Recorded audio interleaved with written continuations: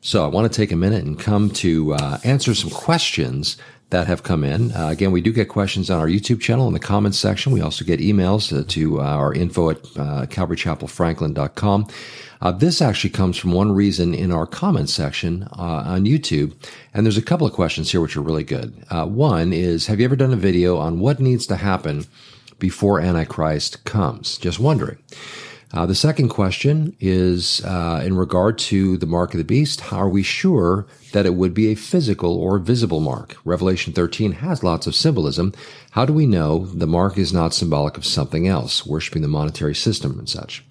I've read from others that the right hand or forehead is symbolic of our thoughts and actions, and then I get so confused, but God is not an author of confusion. You are absolutely right about that. The Holy Spirit is not the author of confusion, but rather instead, when we come to the book of Revelation, and of course, the book of Revelation is exactly that, a book of revealing things. And the intention is that we would understand it. The encouragement to understand, and this is found throughout the book, and so we should approach it with that sense that it can be understood. It's not intended to be more hidden. So let me go ahead and try and tackle the first question in regard to what needs to happen before Antichrist comes.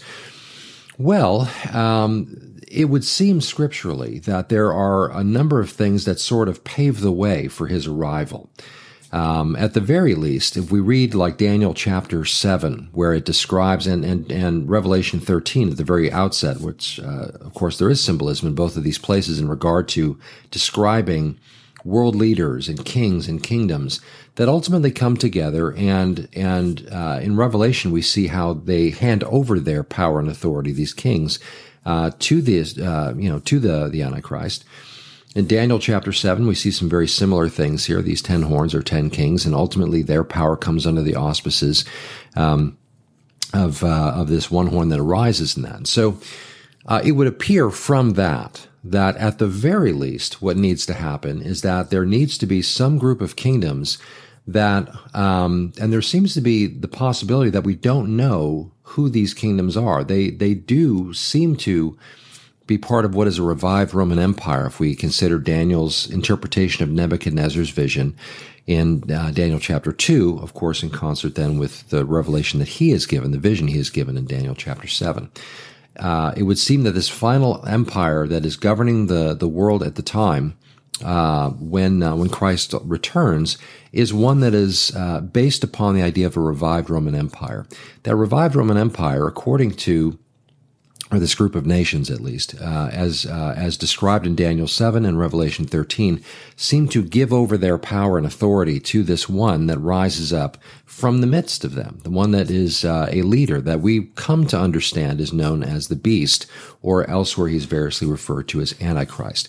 So if this is, when this happens, it would presumably happen because some arising of various nations has occurred, has taken place, to where when Antichrist comes on the scene, they are ready to now hand over their authority to him. Whether it's through his deceptions or whether, whatever means that ultimately happens, deception is obviously part of it, but whatever machinations happen here, machinations, however you pronounce that word, happen en route to that, at some point they hand over their power. So they have to have risen to power to have power to hand over to Antichrist. So, for example, when we study current events, we always are careful not to be terribly dogmatic about what nations might be what and all this kind of thing, because at the end of the day, we won't really know for sure till it happens. And so, but that being said, to pay attention to what's going on out there. And in particular, we talk a lot about like the World Economic Forum and their influence, this institution's influence, and Klaus Schwab in particular's influence over many, especially younger leaders that are rising to prominence, people like Trudeau in Canada and such, who are having influence over large populations, segments of, territory around the world and that kind of thing, heavily influenced by the thinking and the philosophies and of creating a global order that provides equity and all the different things that they purport to want to do. Well, we study those things because they help us get a sense of, of how these things could come to be. We're living in a time when, it's not hard at all to see how it wouldn't take much more than a nudge to move us into a place where Antichrist could rise to power and receive power from these kings and kingdoms and such. But as far as who these kingdoms are, we can't say dogmatically who they are. but we can watch what's going on and unfolding around us in the world. And so as we pay attention to these things and as we begin to try to piece together the pieces of the puzzle, it becomes more clear. We get a better sense of again, at least how it can happen. And in the days to come, no doubt, we'll even begin to see more and more who is involved in all that. So I think in regard to what needs to happen before Antichrist comes, those kinds of things, at the very least, need to be in motion. I would say before Antichrist is revealed, that's a much clearer question to answer, because we can look very clearly at Daniel chapter 9, verse 27, where we see that Antichrist, or this one, signs a peace covenant, a treaty with Israel. There seems to be a connection with the idea of them rebuilding their temple, because we know there will be a third temple built during the time that Antichrist is on the scene. And we know that because in 2 Thessalonians chapter 2, we find out that he goes into the temple of God and declares himself to be God and demands to be worshipped above all that is called God. This leads us now back into Revelation 13, where we see the beast who has received a mortal wound of some kind has come back to life, I should say, from it. Apparently a resurrection of sorts, and the world is just so completely taken by this guy. And he's got a partner named the false prophet, or the second beast in that. Now this leads to trying to answer the second question. When it comes to the idea of the mark of the beast, is it is it symbolic? Is it actually not really supposed to be taken as a physical mark, but is it more seen as allegorical or symbolic in some way? Well, to answer that question, I would say that the plain reading of the text seems to imply that this is a visible mark that actually symbolizes a 666, or again, as we've pointed out, there are some manuscripts that say 616, but the number of the beast, the number of his name. The mark symbolizes either his name or a number that symbolizes his name. And there is this element of having to bow down and worship an image that is brought to life and that kind of thing. I tend to read those things in a very straightforward fashion. And I think that the reason for that is because there's not really a good reason not to. Yes, there is symbolism used in there, but the symbolism is pretty well explained. For example, Revelation 13, where it talks about the beast, and these, as it says here in Revelation 13, this beast rising up out of the sea, having 7 heads and 10 horns, and on his horns 10 crowns, and on its heads a blasphemous name. Well, it goes on to speak about ultimately how these, and then it goes on to talk about the various beasts that are described as describing this particular beast. This imagery and symbolism that we see in Revelation 13 is also seen again in Daniel chapter 7, and it's explained what it means. Daniel even says, well, what do these things mean? And so he's given an explanation. So yes, there's symbolism, but the symbolism isn't nebulous or unclear. It actually is given explanation. And so even when we see symbolism, the idea that we should just assume that because there is symbolism, that means that other things necessarily have to be symbolic, I don't think follows logically. It can. I'm open to the possibility that it could be, but it doesn't necessarily follow. For example, when later in Revelation 13 it speaks about the beast and the false, the first and second beast, the Antichrist and false prophet. It talks about a monetary system that is able to be participated in through a specific means, a vehicle by which you can enter into this, namely the mark. When it talks about an image being built, that the people of the world are called together to build an image, and this false prophet supernaturally gives life to the image where people are in awe of it, and this kind of thing. You could take that to be something that is symbolic of, again, maybe the thoughts and actions of people at that time and that. But you'd have to admit, I think, that if just because you say, not you personally, but just because it is said that the mark is on the forehead and right hand would mean that it speaks of the thoughts and actions of people, that is a subjective interpretation by definition. It doesn't say that's what it is. So we're sort of reading into the text what it could be. It could turn out to be that, but the text itself doesn't necessarily mean that. It doesn't give any reason to say that to think that it means that for sure. And so what we're doing when I say subjective is we're sort of bringing what we think the text likely would mean or can mean or might mean. Now, of course, we all engage in this when we read passages that are unclear. We look at it, we consider what it could be, we look at the context throughout Scripture best we can to try and build the whole picture. But at the end of the day, some things we have to sort of take a step beyond have to, but we do take a step off and beyond what the text specifically says to basically, because it seems like it's pointing in this way.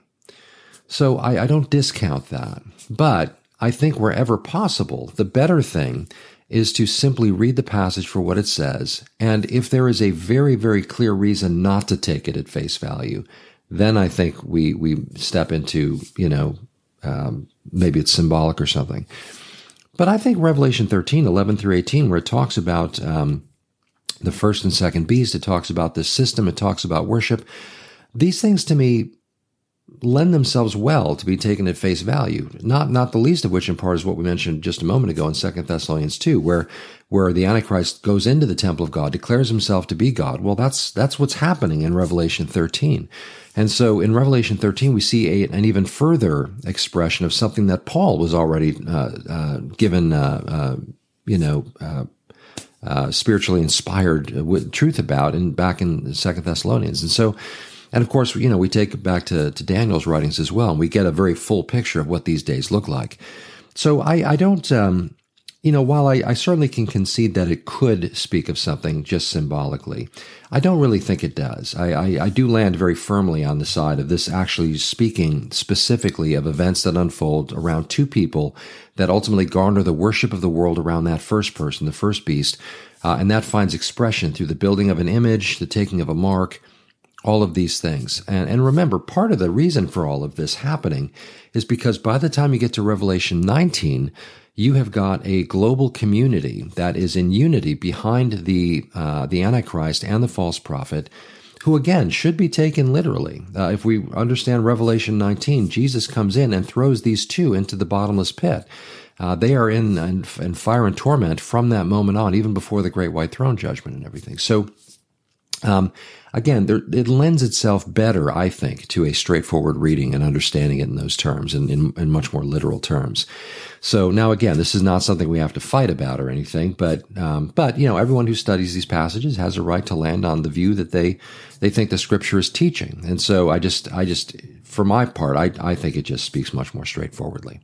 So that being said, I want to go ahead and try and answer those two questions, which I thought were really, really good ones. And in doing so, I'll encourage you, if you have any thoughts or questions you want to share, feel free to leave them in our comments section. Or if you want to send an email, you can send it to info@calvarychapelfranklin.com. And you can also, by the way, email us through our church's website. Same email address. The church is at calvarychapelfranklin.com. You can also watch these videos on there as well. Or you can go to my personal website at parsonspad.com, and you can connect with me through that as well. So, but thank you for watching, and thanks for asking these questions. Thanks for sharing these questions, that we might share them all together and try and answer them as we go through the Word.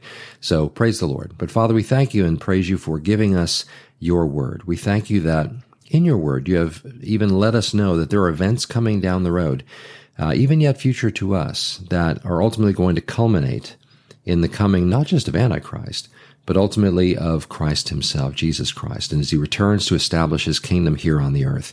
We thank you, Lord, and look forward with great anticipation toward this happening. And in the days that go between now and then, help us to be walking with our hands on the plow, but our eyes certainly looking up, realizing that the day is coming when Jesus will come for his bride, and then, of course, will come and establish his kingdom as well. So we love you, Lord, and thank you. We pray that we would, as believers of all kinds of different stripes with different perspectives on things like eschatology and that, would enjoy the debate, the discussion. Help us, Lord, to be able to agree and disagree agreeably. Help us to be able to share these ideas, and remember that at the end of the day, when they all come to pass, we'll be standing in your presence together as brothers and sisters, not arguing, but worshiping. So we praise you, Lord, and thank you for your goodness and grace toward us. We thank you for the future and hope that you have laid before us. We thank you that by Christ's own shed blood, that we have now been invited in. And even as Peter says, we will one day inherit that wonderful inheritance that ultimately is kept in heaven for us who are kept by the power of God. Thank you, Lord. We praise you, bless you, and thank you for all this. In Jesus' name, amen.